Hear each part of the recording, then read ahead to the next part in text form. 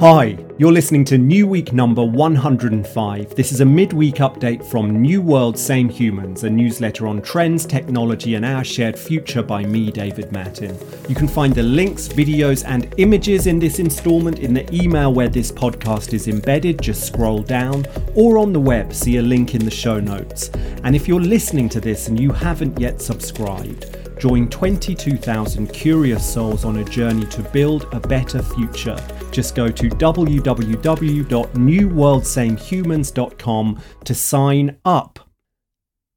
Hello from London. It's the night before Guy Fawkes night and I've just hosted a back garden fireworks display for a gaggle of overexcited 9-year-olds. But that hasn't prevented a bumper instalment of New Week this week. So what do we have in store? Well, this week, Google's new AI writing platform suggests new futures for the narrative arts, and new research suggests that Europe will soon wean itself off its addiction to gas. Also, Elon Musk overturns the ancient regime at Twitter. So what will that mean for him and for the future of social media? Let's get into it. Story time. This week, Google offered a glimpse of the future of creative writing. The company hosted a media event in Manhattan to showcase various AI research projects that it's got running right now. Among them were a flood forecasting system and a further glimpse of the quest I've written about often, most recently in New Week 103, just a couple of weeks ago, to create everyday helper robots that can respond to ordinary, and that means complex and nuanced, spoken language.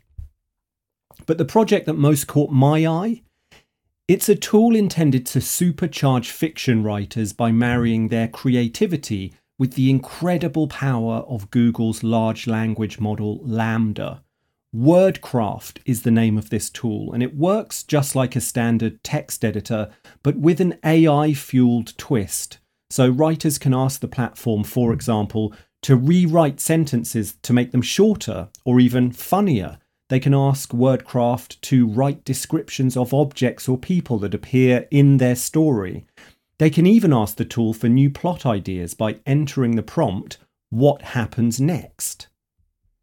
As part of their research process, Google ran workshops with 13 established writers who used the tool to help them craft a short story. Those stories and some reflections on what was learned are now publicly available. You can see a link in the email. The verdict of these writers? Well, WordCraft isn't perfect, and it's far from a replacement for human creativity, but it does generate unexpected new story directions and ideas. WordCraft made, in short, for a great co-writer. Here's the New World, Same Humans take. There's a long-standing principle adhered to by writers working together on a book or a script, and that's you never shoot down your co-writer's suggestions with a simple no. Instead, you always start your response with a yes and. What Google are building here with WordCraft is an amazing yes and machine, a writing partner that produces an endless stream of ideas, suggestions, and provocations. And what's more, this partner is always on hand, never gets tired, and doesn't ask for a salary. There will surely be a large language model, a tool like this on the desktop of many working novelists and in the writing room around the table for many Netflix and HBO scripted dramas before long. But writers and readers and watchers of television programs shouldn't worry that these tools are about to strip human creativity out of the narrative arts. These experiments show, too, that we're a long way from an AI that can generate a full novel or a full script for a television show. LaMDA, and this is common with other large language models too, struggles to keep its story straight for any length of time. It will, for example, kill off a character and then have that same character walk into a room just a few hundred words later. But we're at the outset here of something new. It's perhaps best thought of as the emergence of the writer as creative director, able to summon new ideas, scenes and characters and deploy them at will. What new narrative forms will emerge out of the generative AI revolution that I'm so obsessed with here in New World Same Humans? The newsletter will keep watching, and it may even run a few experiments of its own. Step on the gas. Here in the UK, we're preparing for a tricky few months on the energy front. Putin's invasion of Ukraine and the destruction of the Nord Stream gas pipelines means there is a tiny chance the UK will run out of gas this winter. That would in turn impact electricity production. 17 gas-fired power plants here in the UK generate 42% of our electricity. Similar gas woes currently afflict much of Europe. This week, though, new research offered a glimpse of the energy transformation that is imminent. A note from the research firm Rystad Energy outlined their forecast that by 2030, solar energy could be so much more cost efficient than gas that it will spell the end of gas-fired power in Europe. That depends, said Rystad, on European governments taking funds earmarked for the development of gas-fired generation and instead spending that money on solar.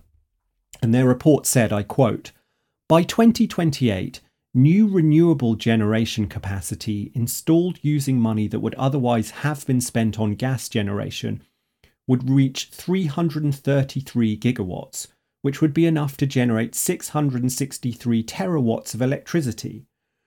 Renewable power generation would be enough to replace forecast gas-fired generation by this year, that's by the year 2028. With gas prices now at around €125 per megawatt hour, in 2021 they averaged just €40, electricity generation via gas is currently hugely expensive. Rystad reckon gas prices will drop to around €30 per megawatt hour by 2030. But that won't be enough to be competitive with solar. To be competitive with solar, they say prices would have to fall much further, to €17 per megawatt hour, and that simply isn't going to happen. Here's my take. Energy price forecasts are not typical New World Same Humans territory. What interests me here are the implications of Rystad's claim that the end of gas is coming to Europe and sooner than we might think. First, the climate implications. It's a sliver of good news amid a welter of bad. This newsletter writes often on the way the 1.5 degrees of warming target has drifted beyond reach. Here's a reminder that while we can expect a 2 degrees plus world, it can also be a world of super abundant clean energy. What kind of economy can we build on top of that energy platform? Second, geopolitics. Right now, European dependence on Russian gas. Before the war, for example, Germany took around 55% of its gas from Russia, gives Putin a lever. Forecasts such as this one present Putin with a stark truth. The force generated by that lever is waning fast. On first hearing, that sounds good news, and it is for the long term. But there's another question for now. If one of Putin's key strategic advantages is fading away, what extra impetus does that give him to settle matters definitively now? And how might he respond? Crowd control. If you haven't heard, Elon Musk now owns Twitter. You have, of course, heard the fallout was impossible to avoid this week. Mainly that meant the sound of a massive and summary cull of staff. Musk has already fired the board, including the former CEO. Now he's reportedly set to fire around half of all Twitter workers. In the US and the UK, staff have been waking up today, and that's Friday, to find themselves severed from the company's Slack and unable to log into their laptops. Meanwhile, Musk says he plans to end Twitter's infamous blue tick verification as we know it. He calls it a lords and peasants system. He wants to allow anyone a blue tick for just $8 a month. The price seems to have been thrashed out in a back and forth with the horror writer Stephen King. And you can see a tweet in the email from Stephen King saying, $20 a month to keep my blue check? Fuck that, they should pay me. If that gets instituted, I'm gone like Enron. And Elon Musk replying to that tweet saying, we need to pay the bill somehow. Twitter cannot rely entirely on advertisers. How about $8? Meanwhile, the world waits to find out how, if at all, Musk will act on his promise or threat, depending on where you stand, to bring free speech back to the platform. Is Trump about to be reinstated? Musk says nothing will happen without a proper process in place, which means not for at least a few weeks. The fallout from this fallout is only just beginning. That will include a wave of revelation as insiders speak out on their truth on the first 7 days of Elon. Expect more of tweets like this, and this is from a Twitter employee. Happy, honestly, to have been laid off, but the veil of Elon Musk is pierced. As messy as Twitter was pre-Elon, it is a veritable clown town of politics and toadyism and psychological abuse now, afraid to get in my Tesla with what I learned this week. Here's the New World Same Humans take. 2 truths.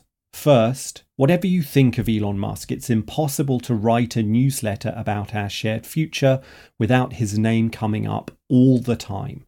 Second, whatever you think of Twitter, it is the closest thing we have to a global town square. The coming together of these 2 forces is consequential. Musk, of course, knows that. By acquiring Twitter, he gains a degree of control over our collective conversation. Musk wants attention. More than any other billionaire, he understands that today eyeballs mean power.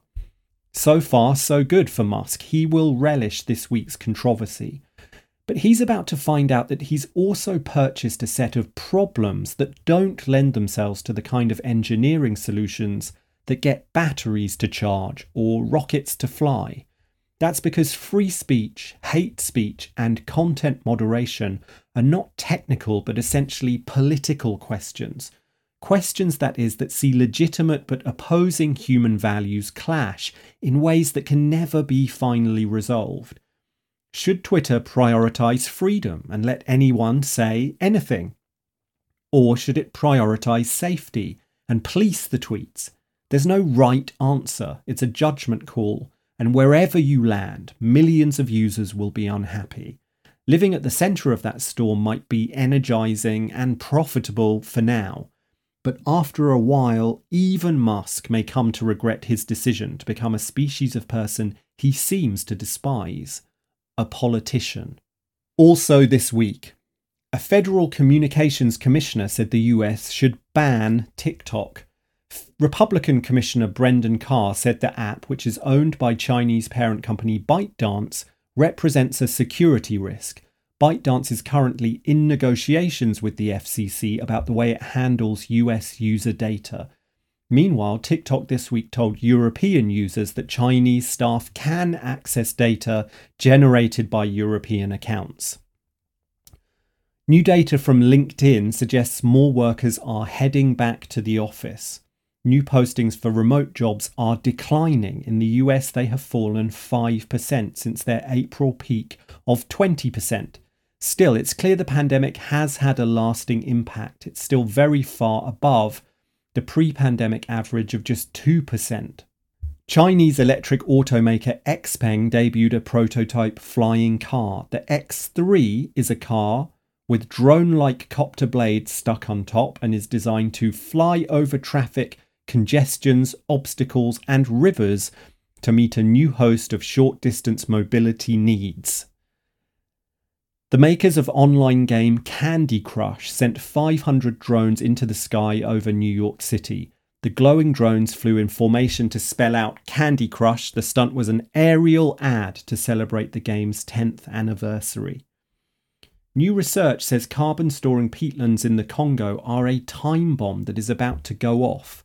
The peatlands cover 17 million hectares and store billions of tons of carbon, the equivalent of 3 years of global emissions. Now, scientists at the University of Leeds in the UK say the peatlands are close to a tipping point that will see them release those carbon stores. And finally, NASA is planning for international conflict situations on the moon. The agency says that more than 20 crewed missions to the moon are planned between now and 2026. That includes its own, those conducted by other national space agencies, and those by private industry. Many of these missions will land on or near the lunar South Pole. NASA is planning for conflict situations that may arise due to astronauts and equipment operating in close proximity. Right away. Thanks for listening this week. The generative AI revolution means the marriage of human creativity and the alien force that is machine intelligence. It's another powerful example of the phenomenon our community unites around. New world, same humans. This newsletter will keep watching, and there's one thing you can do to help, and that's share. So now you've reached the end of this week's instalment, why not forward the email to someone else who'd also enjoy it, or share it across one of your social networks with a note on why you found it valuable. Every share counts, and every new member of our community makes us stronger. I'll be back next week. Until then, be well.